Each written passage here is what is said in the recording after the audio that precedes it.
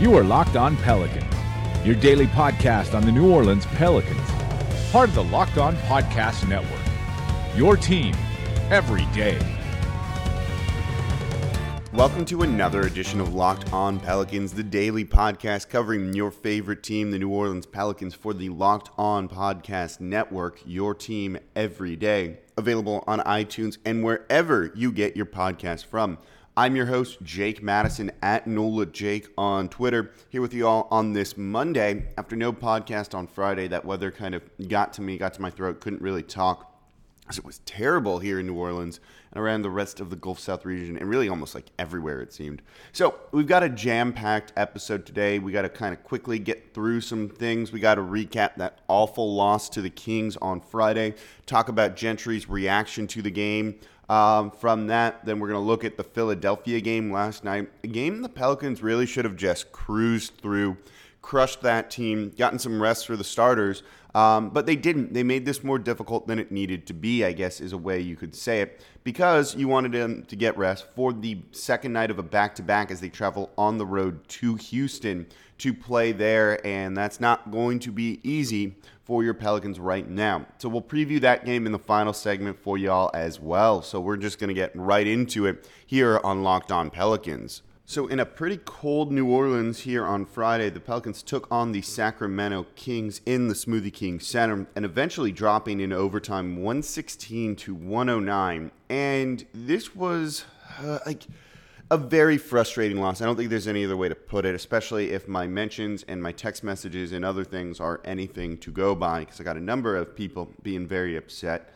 I've become like the sounding board for people to vent their frustrations to when it comes to this team, at least my personal friends.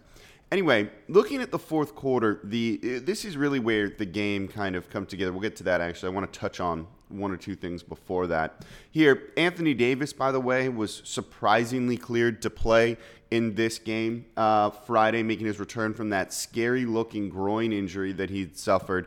And I think everyone can kind of breathe a sigh of relief. We knew this was coming soon, but to see him back on the court and playing okay, not great. He looked a little bit, he was still moving gingerly, I guess is the way to put it, in this game. And then the Pelicans surprisingly decided to rest Rajon Rondo, so he had a DMP in there. And that was the bit of a surprising move because the guy who replaced him in the starting lineup was Ian Clark. And Clark had a good game, by the way, 15 points. It's the first time he's gotten double digits in minutes since like mid-November, I think. So this is good for him to kind of get back into the rotation, get some playing time. 15 minutes, he was 6 of 8 shooting on the night, 2 of 3 from deep. And kind of had some numbers all around, 3 assists, 3 rebounds, 1 turnover.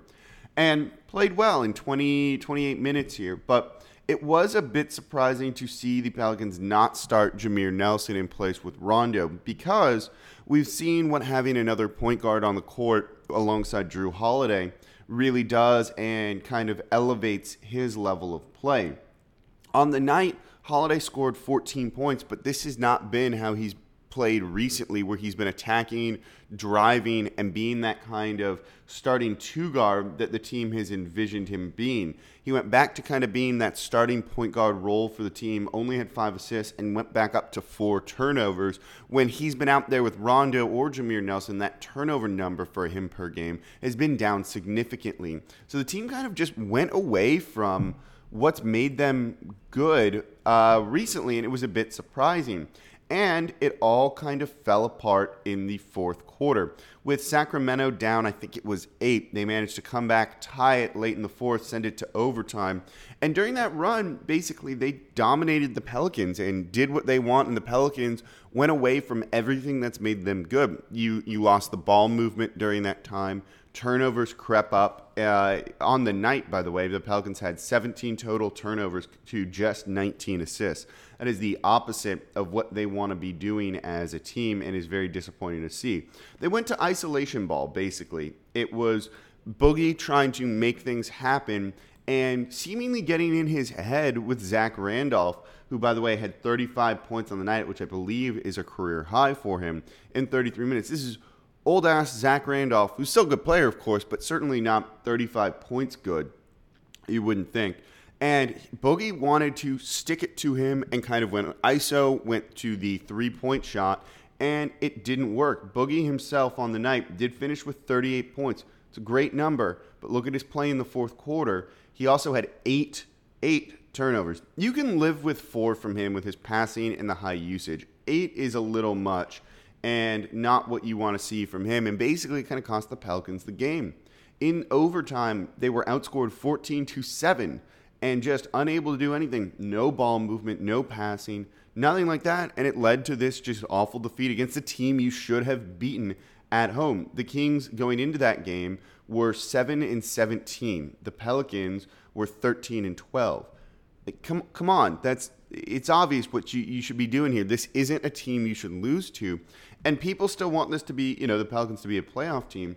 But you got to win these games. We've talked about that one at the very least. Yeah, maybe you can't beat these upper echelon teams, but you still got to take care of business against the teams that you know you can win against. And this Kings team without Willie Cauley-Stein playing, by the way, certainly was one they should have handled business against. Disappointing home loss. And frankly, I and the fans aren't the only people to think that. After the game, Alvin Gentry was furious if you watch the post-game press conference, saying they outplayed us in every phase of the game. They played for 48 minutes, got it into overtime, and they outplayed us. We'll look back at this and say, I can't believe we did that. Well, we did, before he stormed off from the media before really taking any other questions. Basically, what I think Gentry's doing here, one, it's good to call out the team. I don't have an issue with that. I don't think anyone would, because frankly, they played terribly, and you got to kind of sometimes get it in their head, and calling them out in the media is a good thing. What I don't like is, again, we've seen this type of press conference before from Coach Gentry. When does he look in a mirror and say, I screwed up, I should have done something different to motivate these guys? Look, people were telling me they don't really put this one on Gentry because, again, he can't make the players pass the ball or do different things. To an extent, he can. You hammer that point in there, and frankly, if he's not getting through to those guys, then it is on Gentry, and a change needs to be made. And if that's the case, maybe you bench Cousins one point to send a message. And I don't know if that'd work. It seems like that might kind of backfire more than doing something else would. But at a certain point, don't you have to try something like that? Cousins was just driving. Holiday can't make him pass him the ball. Neither can Davis. If he doesn't want to do it, he's not going to share the ball. And he didn't. And I'm not trying to put this all on Cousins. Again, this, I think, is entirely on multiple things. Probably should have started Jameer Nelson, you to get a better game out of Drew Holiday, maybe.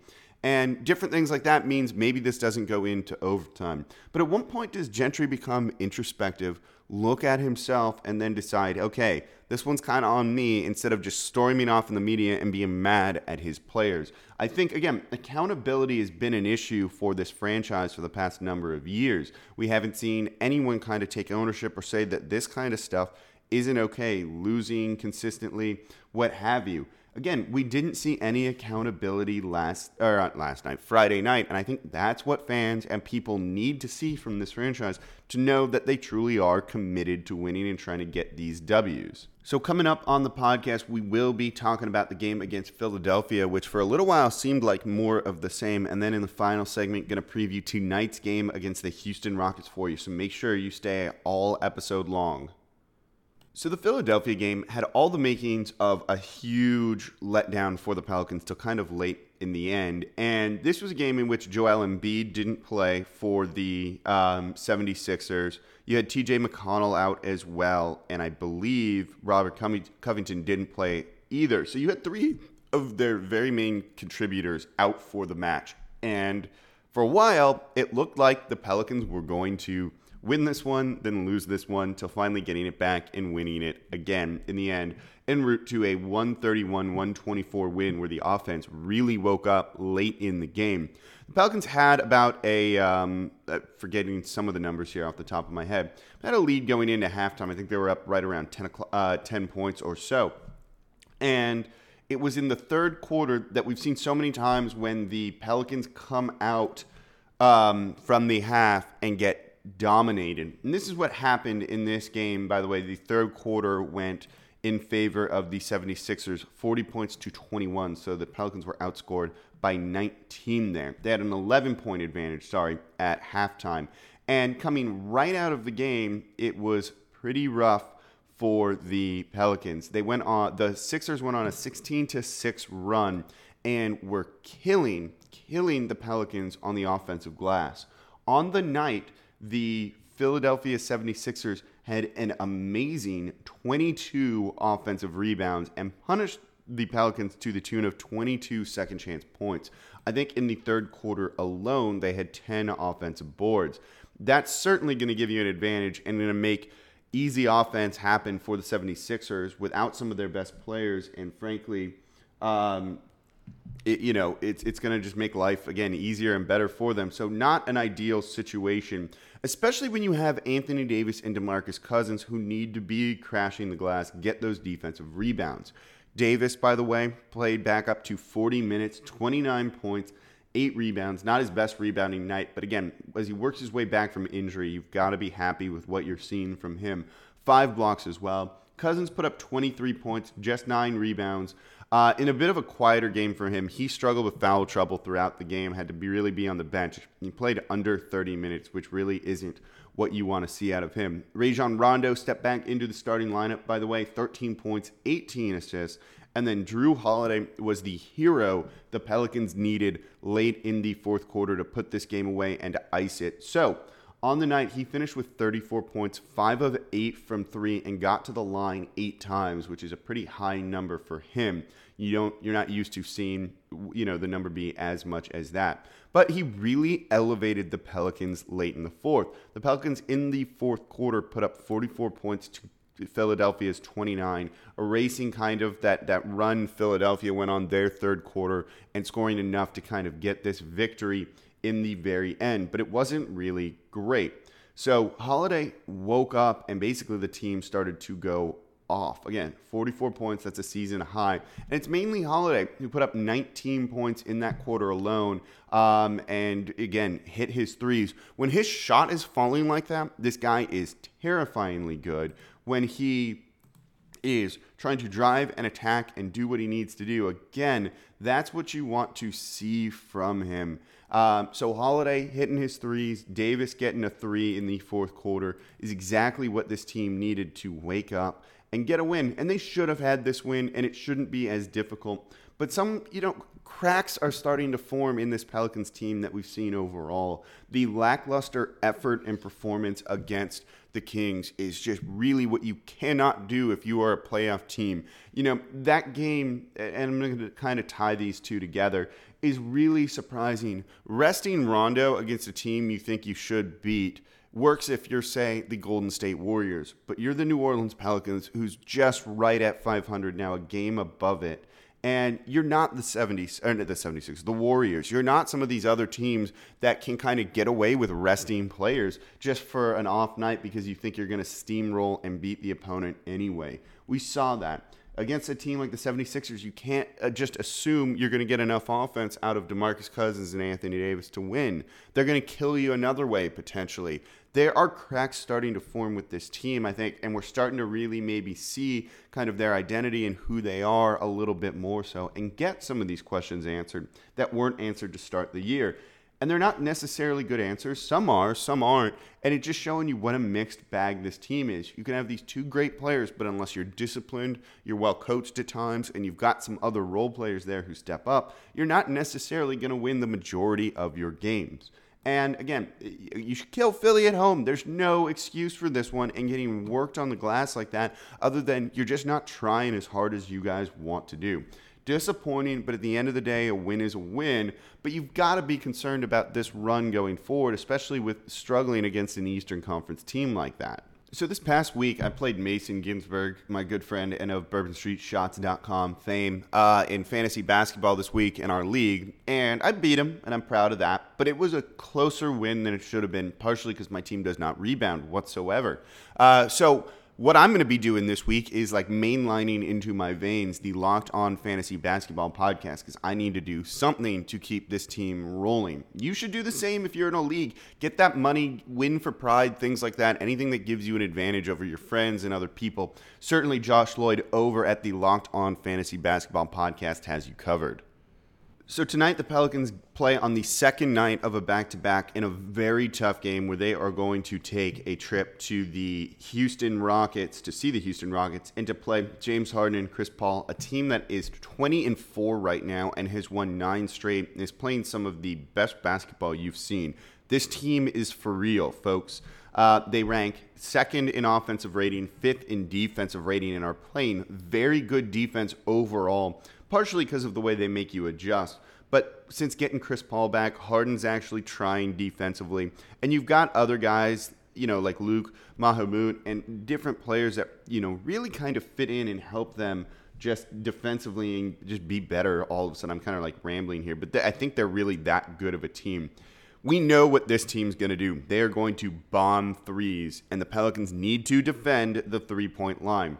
They can still kill you by going inside, don't get me wrong. But certainly they'd rather shoot threes all day long. You've got a couple of revenge players coming in here in Eric Gordon and Ryan Anderson who are going to want to shoot threes. Both of those guys, by the way, per game, Gordon's averaging 18.6. Ryan Anderson is right at 12.3, basically making a ton of threes. Anderson makes 3 threes a game. Gordon makes 3 threes a game. They both take over basically 7 attempts per game. Gordon's close to 10 a game. So it shows you what they can do. They're going to need a big night here from Darius Miller to try and keep up with the scoring.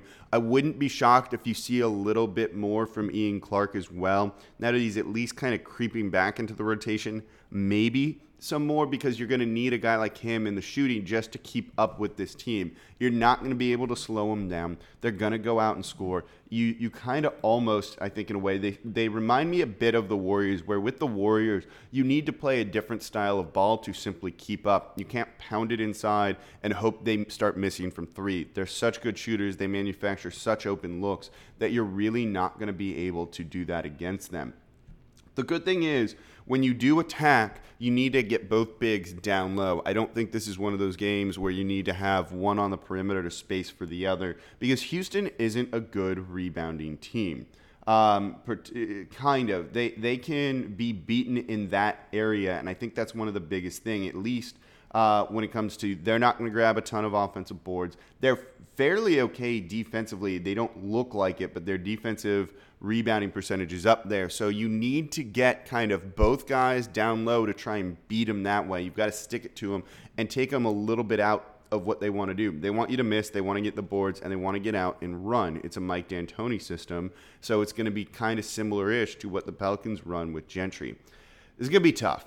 Frankly, it's just kind of as simple as that. I think this is going to be a very tough matchup for the Pels. I think this is a tough matchup for basically anyone in the league right now. But this will kind of give us an idea of maybe where the team stands in the Western Conference and how they've kind of rebounded from these 2 lackluster games, even though one was a win. Do they come out with the mental edge they need to? Does Gentry have them coached up, fired up? Or are they looking at this like it's a 1-game road trip, we're going to lose anyway, so who cares? Don't want to see that from the team. Hopefully we see the energy and ball movement tonight. I'm not as worried about trying to get the win because I think most of us has kind of chalked this one up as a loss. So let's just see the other things about how they play, because those to me are going to be some of the most important parts. So that's going to do it for this edition of Locked On Pelicans. As always, I'm your host, Jake Madison, at NOLA Jake on Twitter, and I'll be back with you all tomorrow to recap the game, talk about what we need to kind of cover from this one. We're probably going to learn another thing or two about this team, as well as maybe preview the rest of the week coming up. Take a look around the Western Conference as well, the standings. Where do the Pelicans sit after that? So we'll cover it all right here for you on the Locked On Pelicans podcast.